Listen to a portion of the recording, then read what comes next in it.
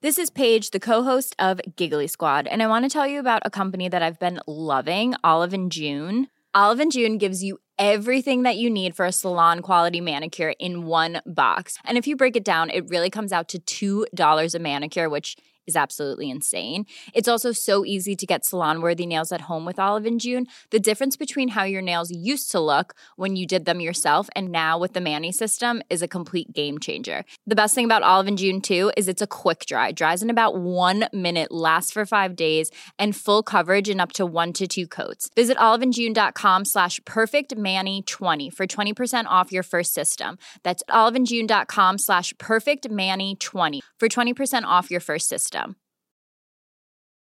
Flexibility is great. That's why there's yoga. Flexibility for your insurance coverage is great too. That's why there's United Healthcare Insurance Plans. Underwritten by Golden Rule Insurance Company, United Healthcare Insurance Plans offer flexible, budget-friendly coverage for medical, vision, dental, and more. One of these plans may be right for you if you're, say, between jobs, coming off your parents' plan, turning a side hustle into a full hustle, or even missed open enrollment. Want more flexibility? Find out more about United Healthcare Insurance Plans at uh1.com. Hi, I'm John McEnroe. I'm Bjorn Borg. This is Martina Navratilova. I'm Mats Wilander. This is Mary Carrillo. I'm Stan Wawrinka. I'm Leighton Hewitt. I'm Andy Murray. And you're listening to the Tennis Podcast.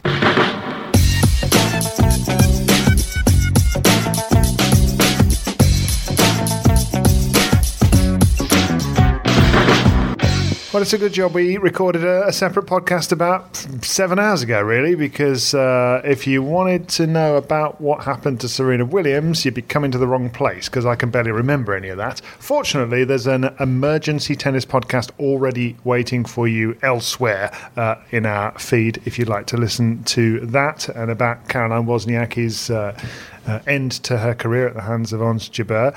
We have now moved from Garden Square, where we were speaking to you on that earlier podcast today, and soaked up the most epic 7 or 8 hours of tennis. Not all of it the greatest quality in the world, but drama wherever you looked.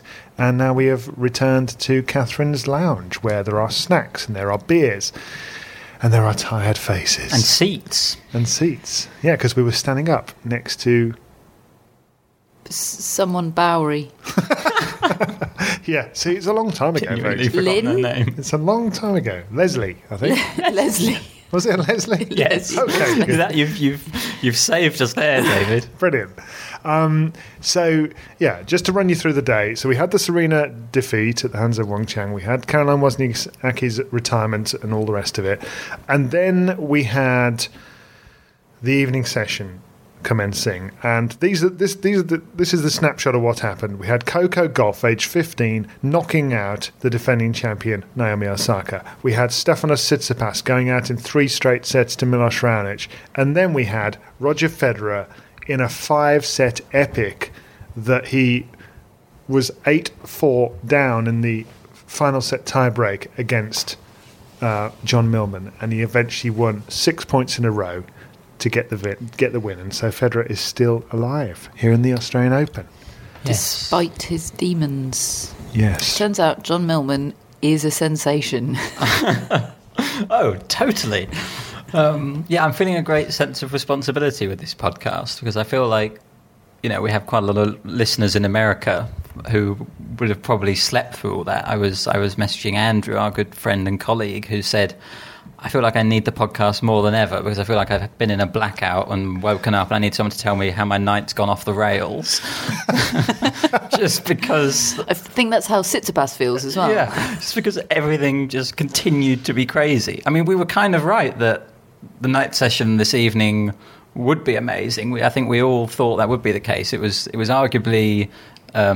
the day session, which was more surprising in its drama, but yeah, the night session for its sustained drama to 1 o'clock was extraordinary. I don't know why I'm volunteering this, because it's not required, but I thought Millman Federer was going to be disappointing.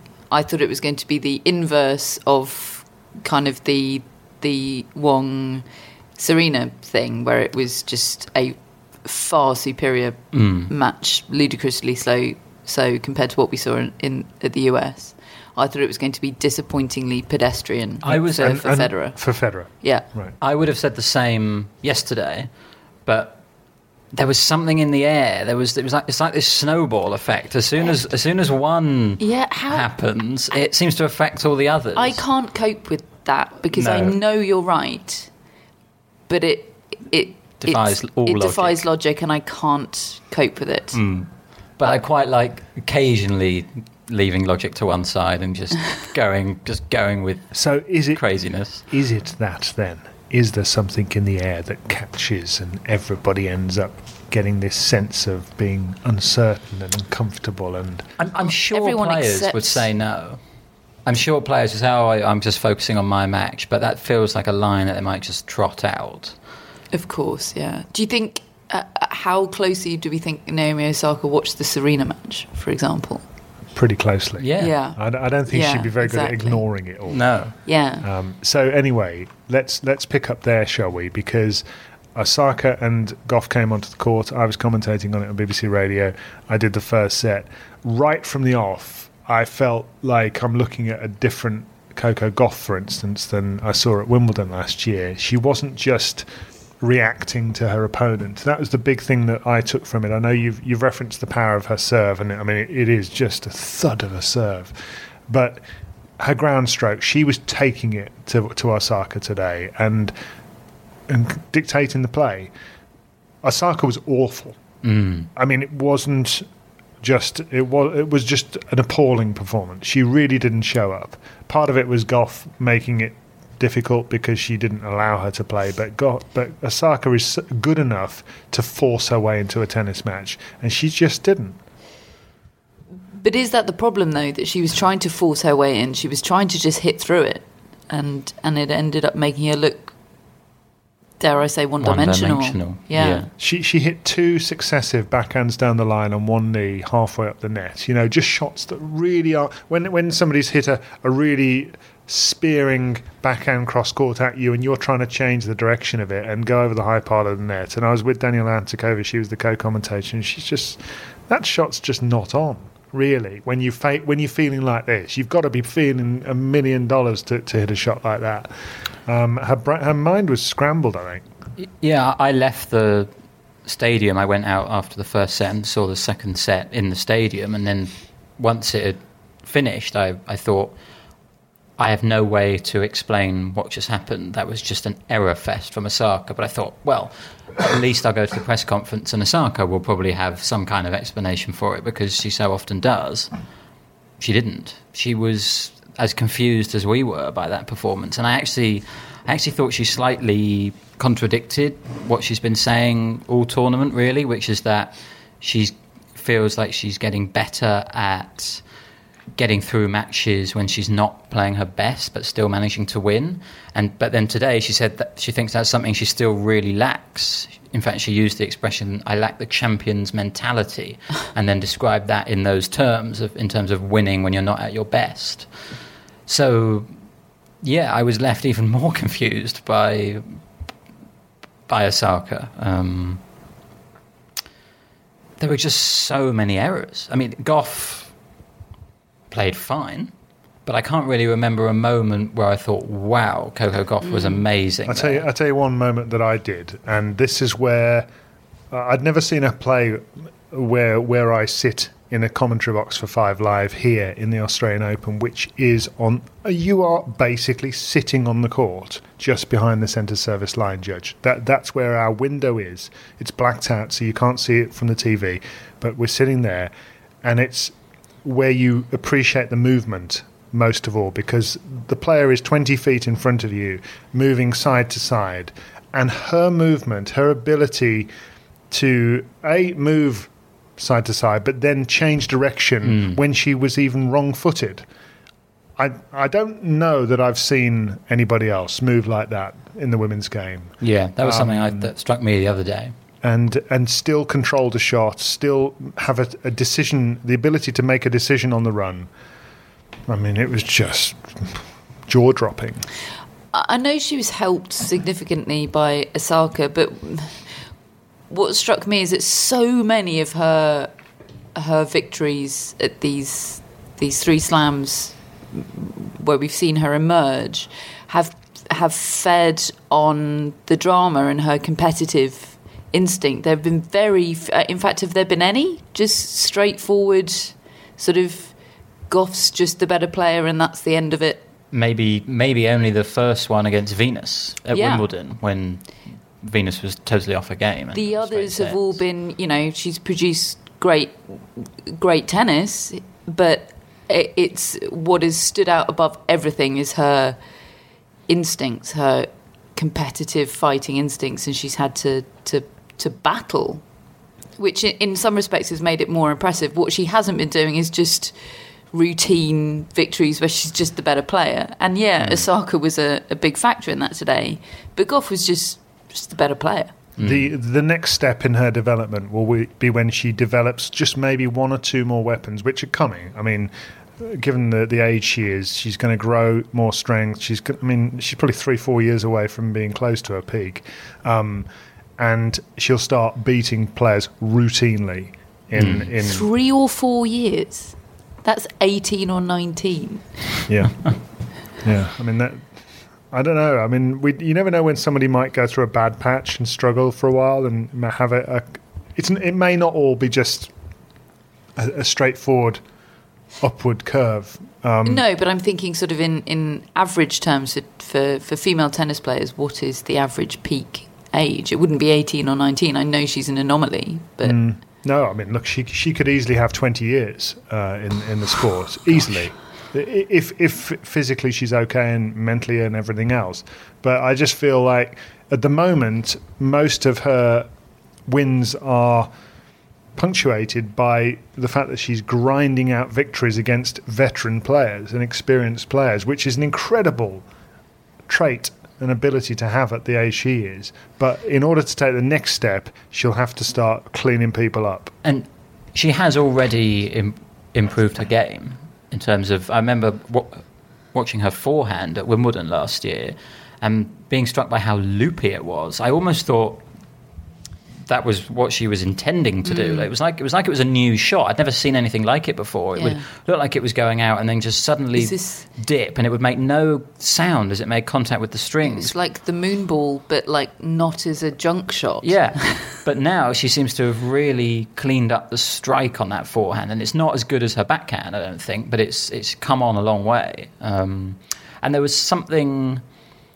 about her that just disrupted Osaka, and as probably the most insightful thing that Osaka said in her press conference was that I love Coco, but I really didn't like losing to her. She felt that, and she referenced her age. She said it's not good to lose to a 15-year-old, and I kind of loved that from Osaka. And she was asked to compare what she was like when she was 15 and what her expectations were of her own career. And she said, well, they were the same, but I just expected to be where I am now sooner. And we kind of think of Osaka as pretty young, really, and having made a big breakthrough. So it's almost like she's a bit in awe of what Gauff's been being able to do, and she kind of wants to be able to do that herself, but she can't because it's all in the past for her. She's now older. Oh, God. She's like having regrets at 22. Oh God.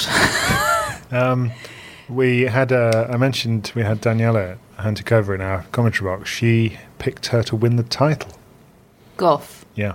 Not the first time she's gone big. Daniela is I love Daniela, as is well known. She's been high on Coco Gauff for a long time. I do take that with a little pinch of salt, but it is possible. Of course, it's possible. Yeah. But do you know one thing that does occur to me? Because whilst I was thinking, that's one side of the coin. The other side of the coin is I think of less than a year ago. I think of Felix Auger-Aliassime, who was rising so relentlessly that you couldn't imagine a blip, really, and now he's having a blip. It's not. I mean, I'm not saying I expected him to sort of win a Grand Slam this year. A year ago, I didn't think that, but I didn't think he would play players and suddenly look like he's got the yips on a shot or something like that, or been missing the way he is. Who knows whether Goff may end up having that, you know? Of course she's going to have blips. Oh, yeah. Of course I mean, it's all relative. She's not going to always be reaching the second week of slams. So she's going to have blips. And actually, mentally, that's quite a challenge, I think, for these young players. I always remember, I mean, before your time, when I was a kid, and Boris Becker won Wimbledon in 1985, and then he won it in 1986, and me as a 12, 13-year-old didn't know what it was like to see Boris Becker lose. I'd never seen it before, because we only saw Wimbledon, so I'd only ever seen Boris Becker win. And then in 1987, he lost in the second round. And it was just, I can't tell you how big a shock that seemed. This is like us with Andreescu circa October 2019, when we realised we'd never seen her lose. Yeah. And Auger-Aliassime is actually a good comparison, I think, because I feel like Auger-Aliassime's name has been known for a long time. People have known that this Canadian was coming, in the same way people have known about Coco Gauff. Yeah, Shapovalov used to say, when he was having his breakthrough, oh, you think I'm good? Yeah, wait till you see guy. Felix. Yeah. We always dine out on a line like that, don't we? He's the next this or that. Although I think Djokovic might have said that about his brother. He did, yeah. Didn't quite work out.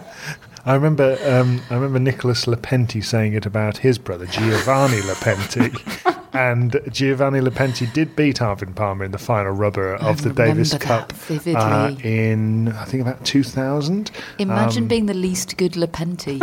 And, I mean, come on, Nicholas Lepenti was pretty good. He was a top 10 player. I know, but it's not like saying I'm Andre Agassi's slightly less good. It's not like being Patrick McEnroe is my... I'm obviously being mean. What gets me, though, is that Giovanni Lepenti...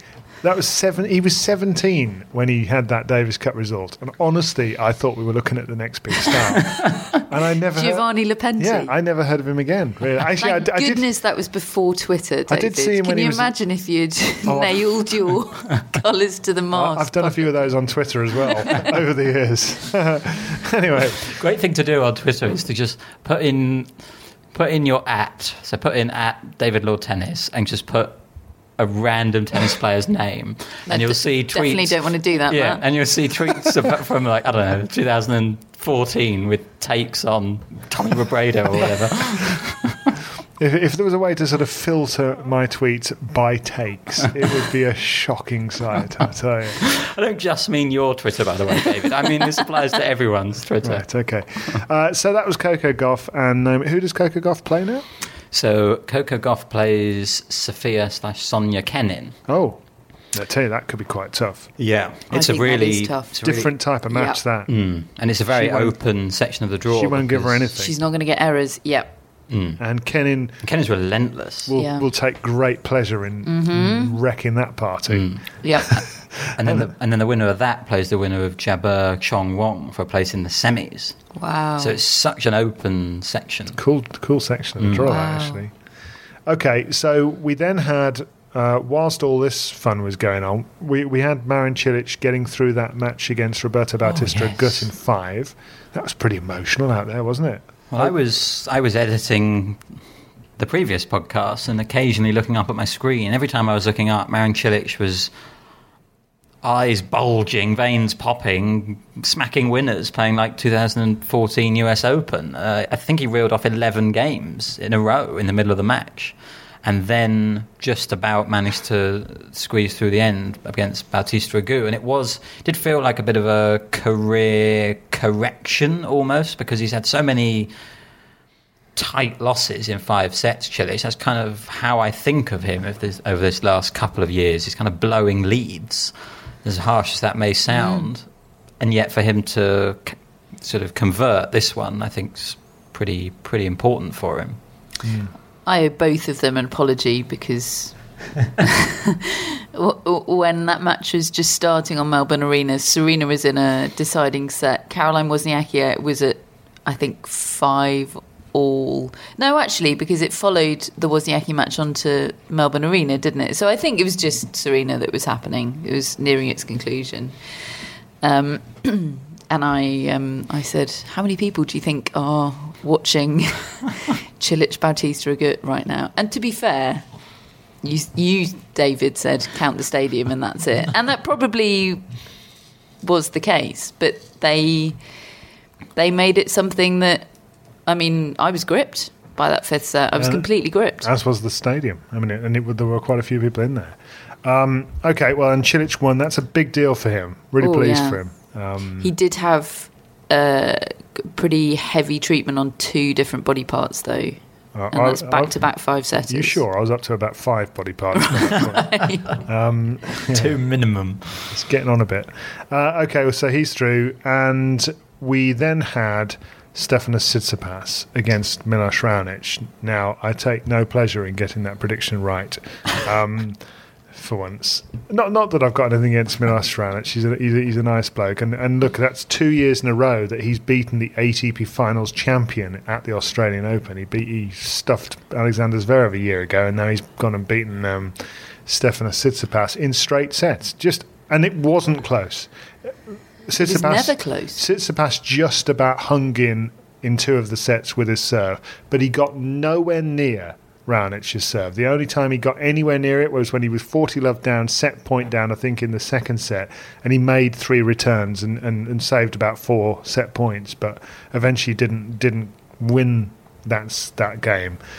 Raonic just had the formula. He knew what to do. He just served big, came in when he could, hit his ground strokes, and just dominated. And I thought it was quite a jarring defeat for Tsitsipas.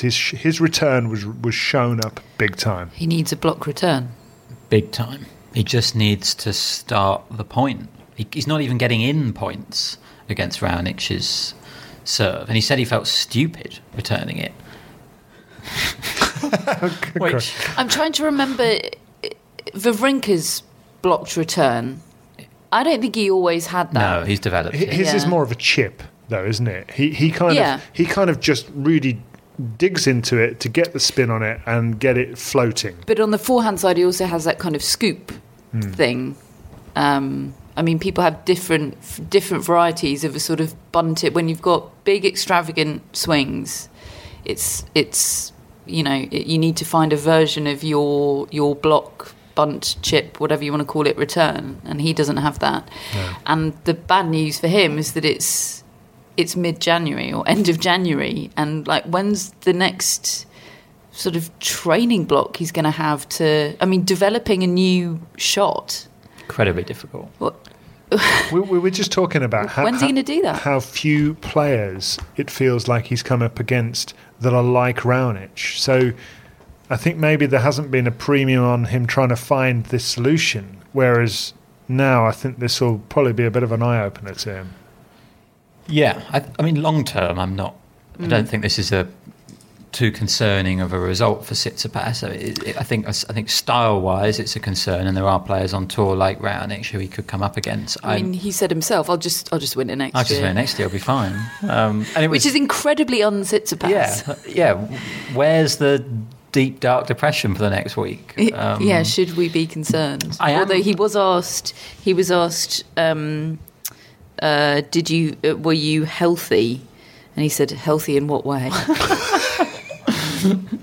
And he also said, when you play against someone like Raonic, I just become monotonic. I think that's the right word to use.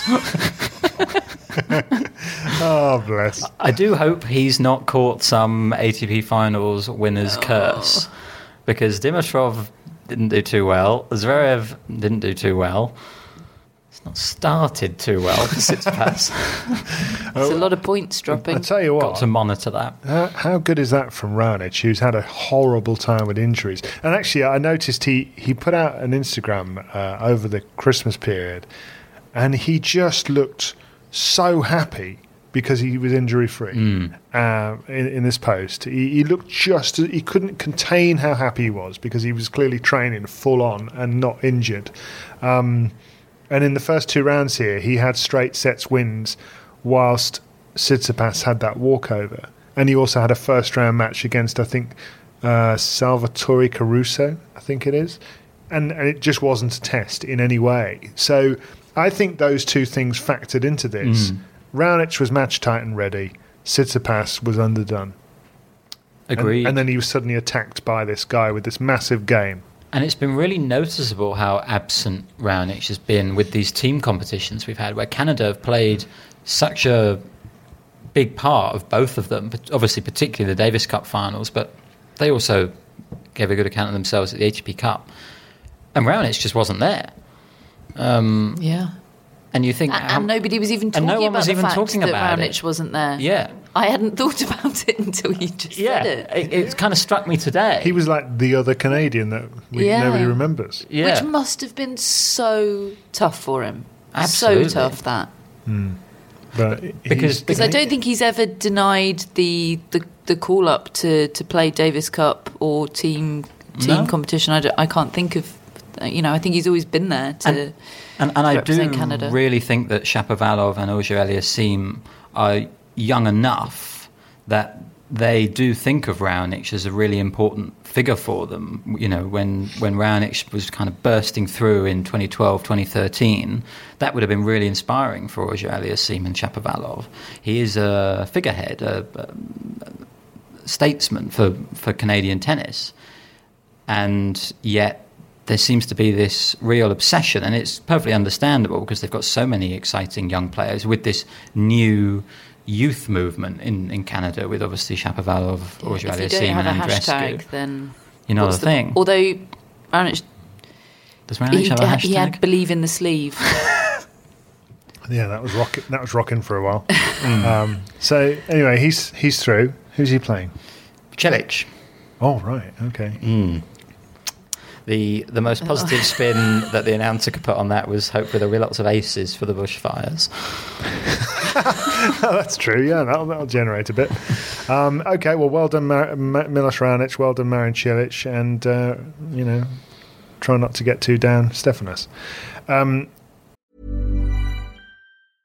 Mother's Day is around the corner. Find the perfect gift for the mom in your life with a stunning piece of jewelry from Blue Nile. From timeless pearls to dazzling gemstones, Blue Nile has something she'll adore. Need it fast? Most items can ship overnight. Plus, enjoy guaranteed free shipping and returns. Don't miss our special Mother's Day deals. Save big on the season's most beautiful trends. For a limited time, get up to 50% off by going to BlueNile.com. That's BlueNile.com.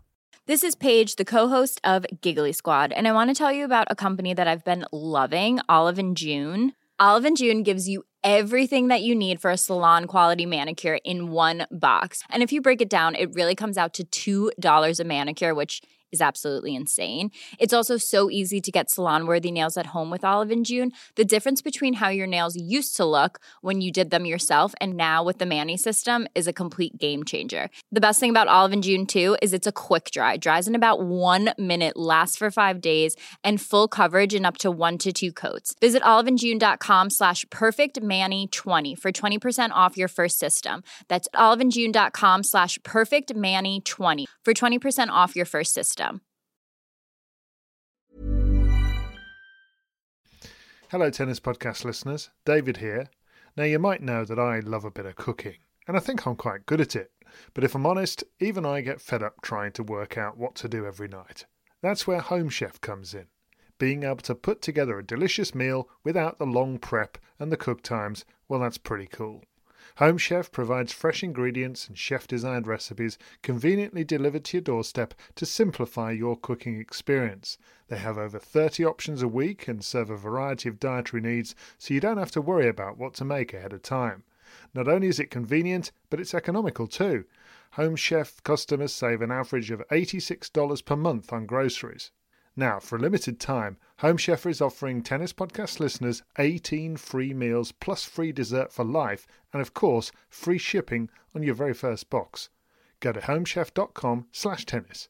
That's homechef.com/tennis for 18 free meals and free dessert for life. You heard it right.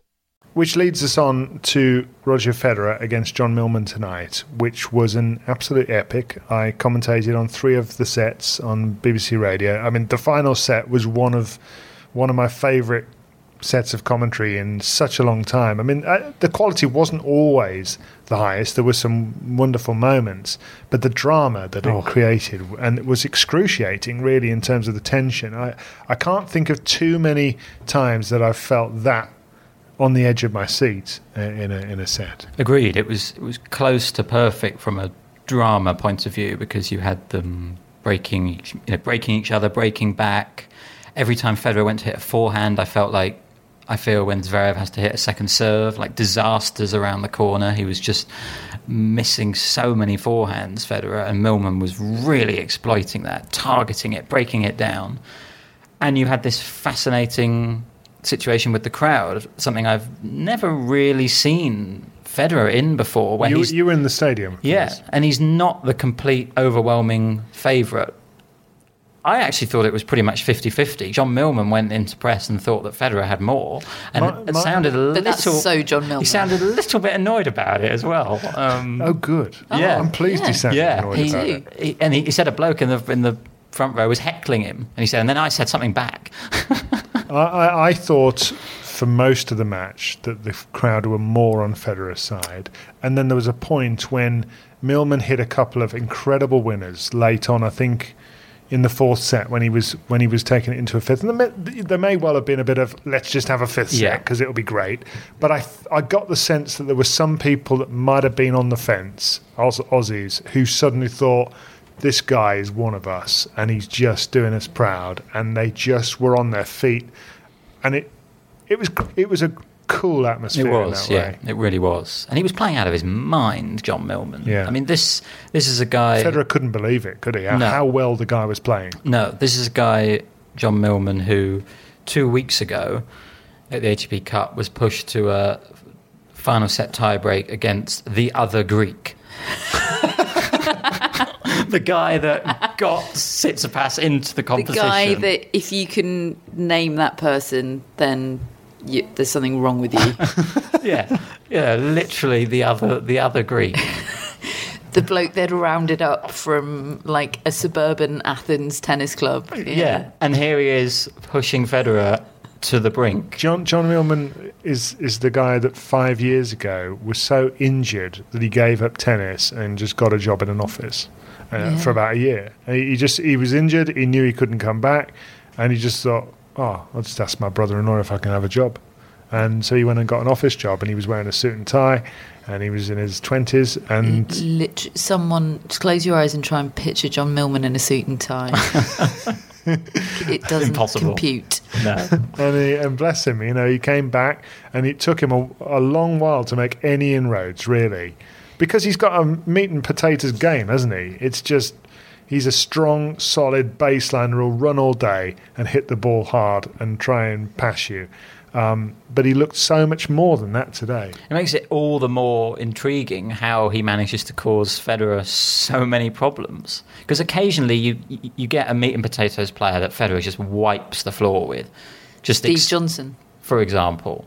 But Federer won tonight, and yet he still doesn't know how to beat him. No, really, I think he's kind of fascinated by how John Millman's game does that to the amount of different approaches that Federer took to try to win points today, and still found himself on the losing end, or Millman might hit an error, but he couldn't put him away. I've never seen Federer passed so much.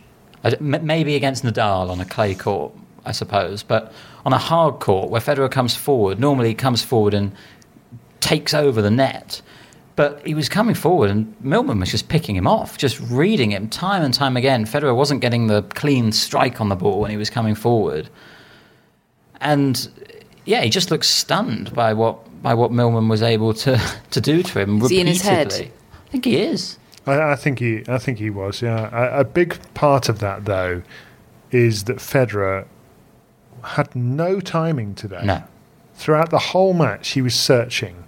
And there were a lot of similarities to the match at the US Open. He didn't completely drain away physically, because he actually ended up...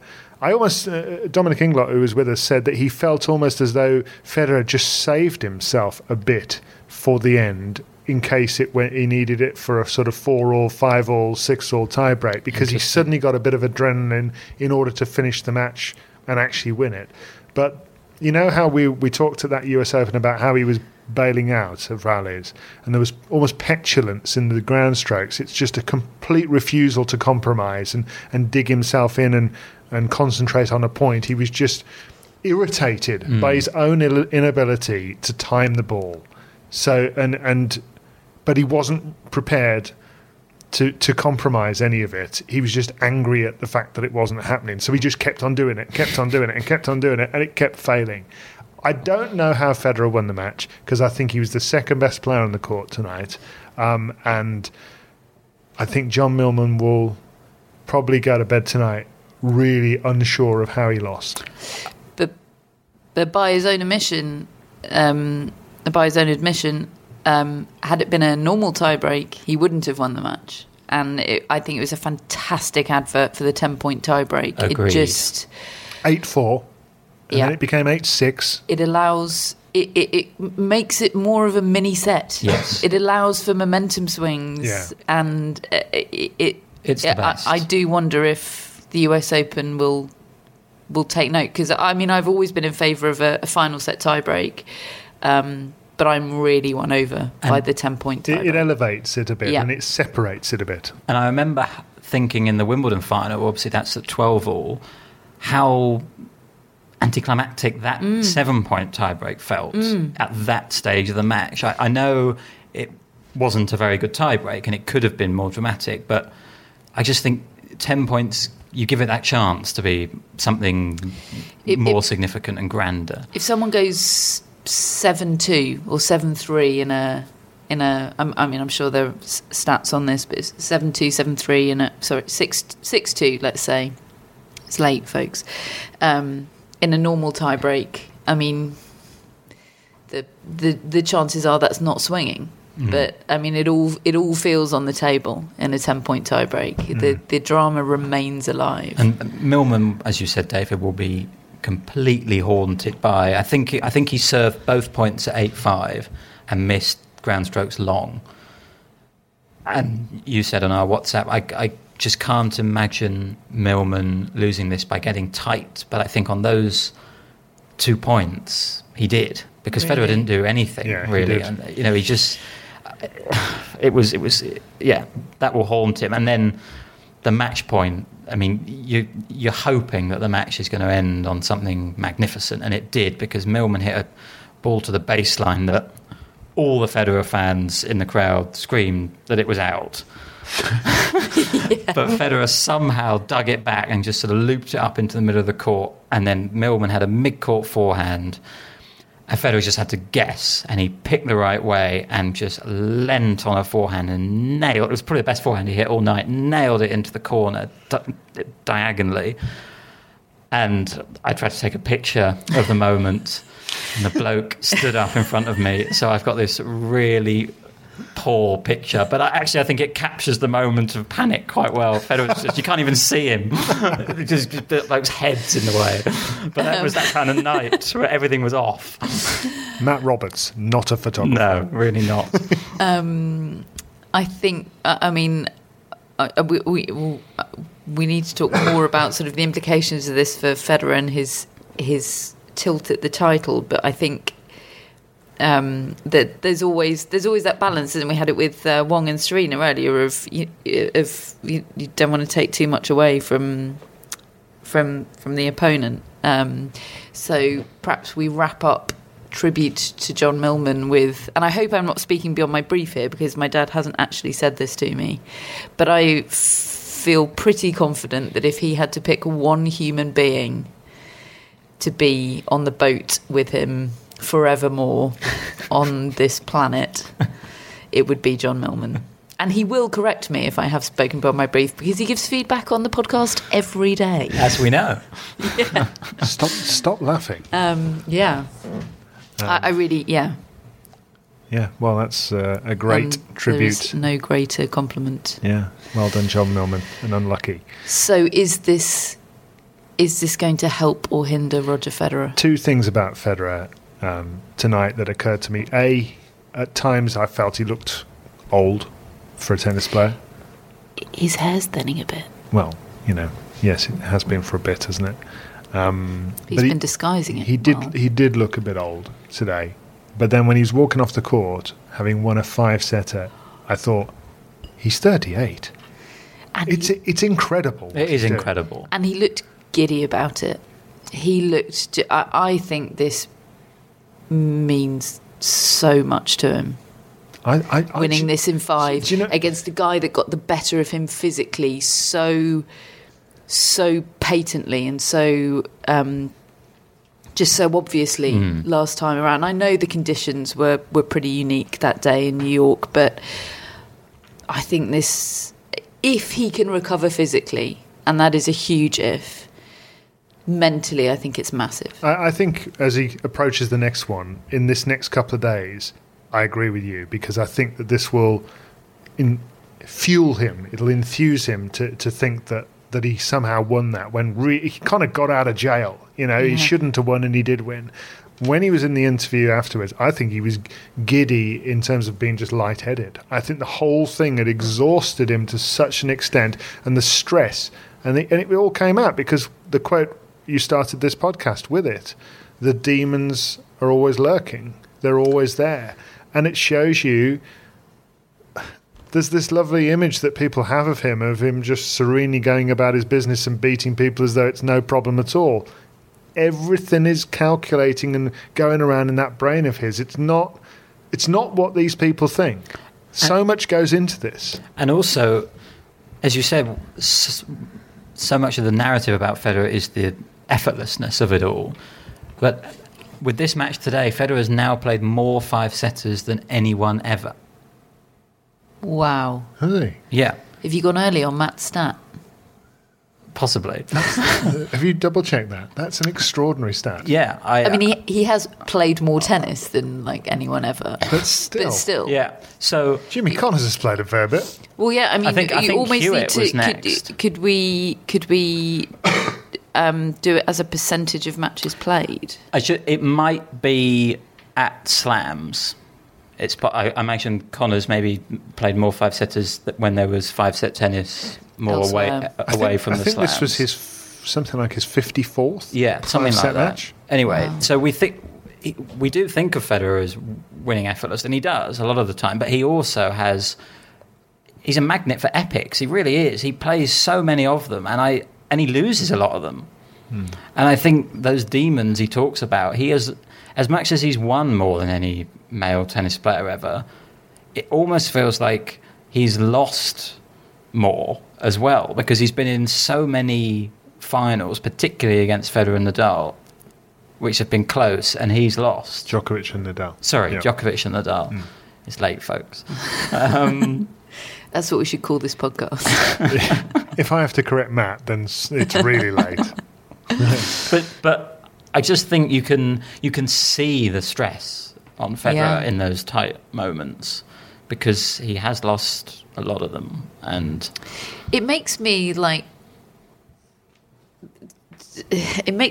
back on the days when I couldn't understand Federer because he seemed so inhuman. Too feel good. A long time ago. Oh, it was a long time ago. And I know the stress was there. I know now that it was all there. You just couldn't see it as clearly. No. That was our first big argument 11 years ago. But you had experiences. You knew him, and yes. you didn't see on the court. You never saw that. You never saw what you had seen. Mm-hmm. And I'm not. I see the look you're giving me. Well, she wasn't having it still, you know. I wasn't saying you're wrong. I was saying I can't feel it. I cannot feel it in my bones when I'm watching Roger Federer, because I haven't experienced it. I just... Understood. But oh, God, it's like 11 years ago all over again. I'm glad I haven't got my glasses on, so I can't really see how you're looking at me right now. Yeah, but you see it now. I was really reminded today several times of how long you two have worked together, because you both had exactly the same idea at exactly the same time on multiple occasions on our WhatsApp group. Except David took it that bit further. What did I do? I said when the Serena and Wozniacki stories happened simultaneously, I said we should do a two-parter podcast. We should record. We need to deal with this now, so we capture the immediacy of it. And you said, yeah, great. Should we? And we both were typing, shall we do it outside in Garden Square at the same time? And then you arrived in person, and your first words were, "I've had an idea. We should do two podcasts." Yeah. Well, you told me to have a good night's sleep, and I did. This is what happens. The result. Sorry. Okay, is there anything else? Who's he play next? So Federer plays Fucsovics. Oh, crikey, he's been beating who's everybody. Been the next-gen slayer, who's beaten Sinner, Shapovalov, and whatever was left of Tommy Paul. I'm trying to think. Federer's age almost adds up to the three. Yeah, days. it literally does. Yeah. Okay, so Fucsovics against Federer. He physical. Isn't going to be easy either, is no, he? Fucsovics is a real unit. But Federer needs to come out. Struff type. If Federer comes out and feels it again, he can still beat him. Oh, yeah. He can turn it on. I mean, it's not a switch, but it's sort of, if he feels it, it's a different match. It's, for me, the biggest thing about 38-year-old Federer is the consistency is not quite there. He can come out and play a match like he did against Krajinovic and look young in that. Everything was flowing. And then he can come out against Millman, a different matchup, and look old. And I don't think you can quite be sure anymore which Federer is going to take to the court. The one other thing just to bear in mind, I think, as well, are the playing conditions. They had this green set court this year, so they've had it the same as all the other tournaments in this swing.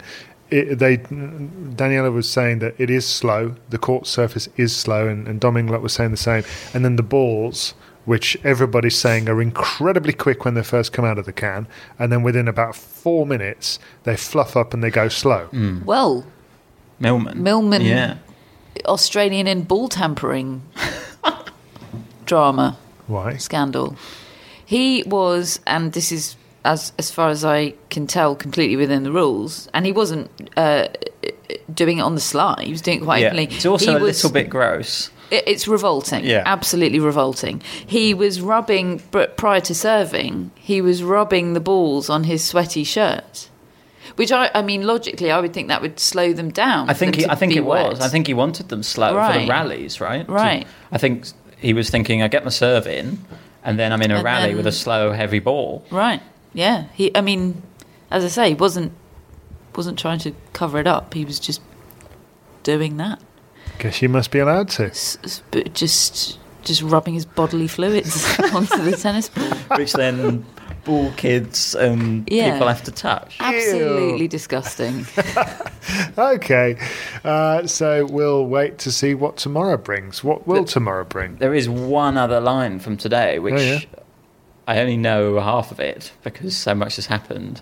But we should mention that defending men's doubles champions, Mo and Herbert, are out. Oh, are they? In round one. I say I only know half of it because I can only remember that they lost to Paire and someone. Can't remember who Paire was playing with. Paire, who 2 nights ago, after his singles loss, posted a video of himself having what looked like a pretty wild night.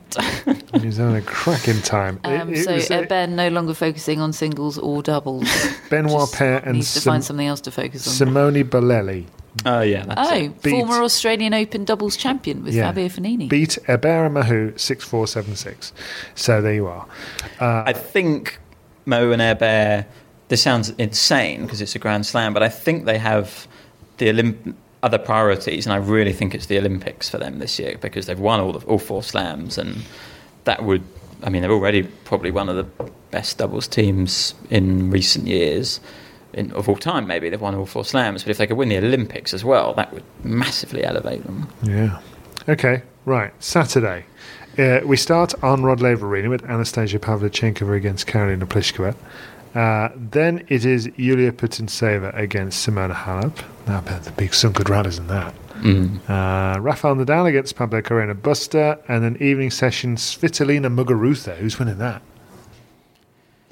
We haven't done our predictions for the newsletter yet, which you can sign up to free and get every day and get my rubbish predictions. Full disclosure, I've not seen any of Svitolina this tournament. No, nor have I saw her in the first round against Katie I've Bolter. seen quite a lot of Muguruza, and I had Svitolina Pliskova as my quarterfinal, so I'm going to stick with Svitolina, but with that caveat. If Muguruza turns it on. And then it's Daniel Medvedev against, is it Alexei Popyrin? Yes. That's it, isn't it? That could be quite fun, I think. Popyrin goes for it, sometimes coached by Pat Cash, or he has been helped by him. Margaret Corderina, Camilla Giorgi against Angelique Kerber, Belinda Bencic, Annette Kontaveit, Taylor Fritz, Dominic Thiem. That could be interesting. Yeah, will Fritz be in a Tommy Paul-esque situation today? Yeah, he lost in straight sets badly, didn't he, Tommy Paul, today? Verdasco against Zverev. Ooh. Diaz against I feel like Diaz and Bertens, who are second on the... Is it Margaret Court Arena?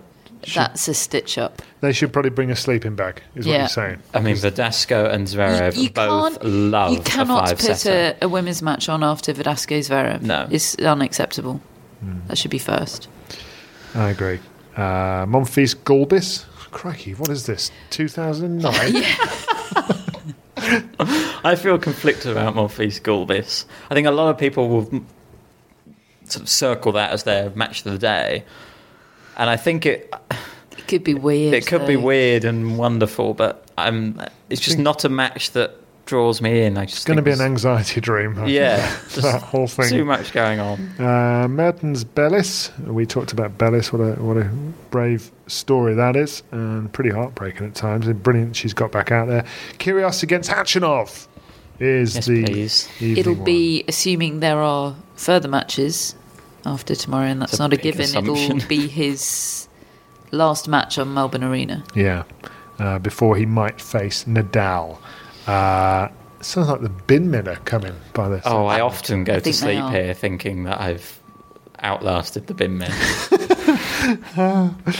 Isner against Wawrinka is on tomorrow, which is on, I think, court 3, which is not the biggest court, and I would not want to be facing John Isner's serve on that court. No. There's not a lot of room there. David Goffin against Andrei Rublev. Remember when we highlighted that at the start of the tournament about the PlayStation rallies to expect? Oh. Hopefully Goffin's fit. Last I saw of him, he was lying on his back receiving treatment in a 5th set against the aforementioned Pierre Hugues.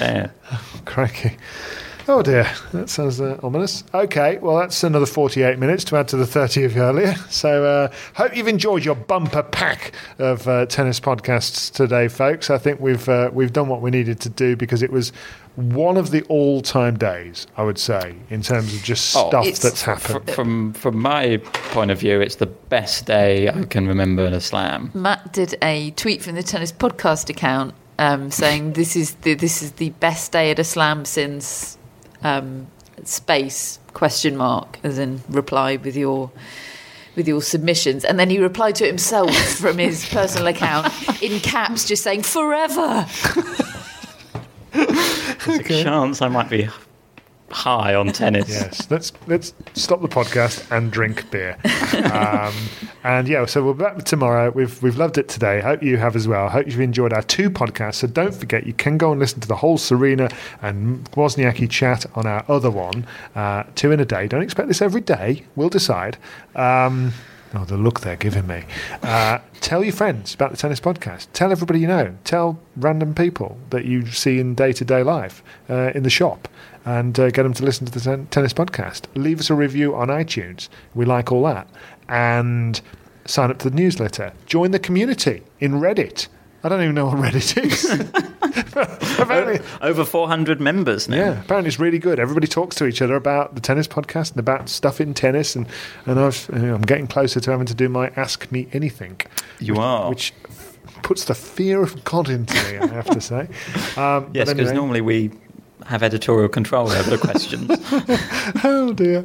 And that's about the size of it. That's another edition of the Tennis Podcast. We will be back tomorrow with another one, and we can't wait to bring it to you. See you then.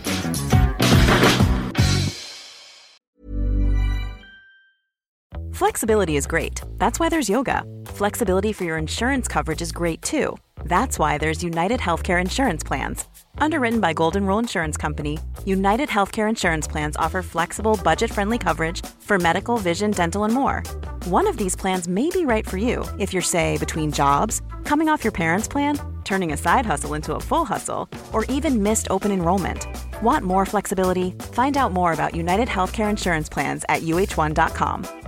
Mom deserves the best, and there's no better place to shop for Mother's Day than Whole Foods Market. They're your destination for unbeatable savings, from premium gifts to show-stopping flowers and irresistible desserts. Start by saving 33% with Prime on all body care and candles. Then get a 15-stem bunch of tulips for just $9.99 each with Prime. Round out Mom's menu with festive rosé, irresistible berry chantilly cake, and more special treats. Come celebrate Mother's Day at Whole Foods Market.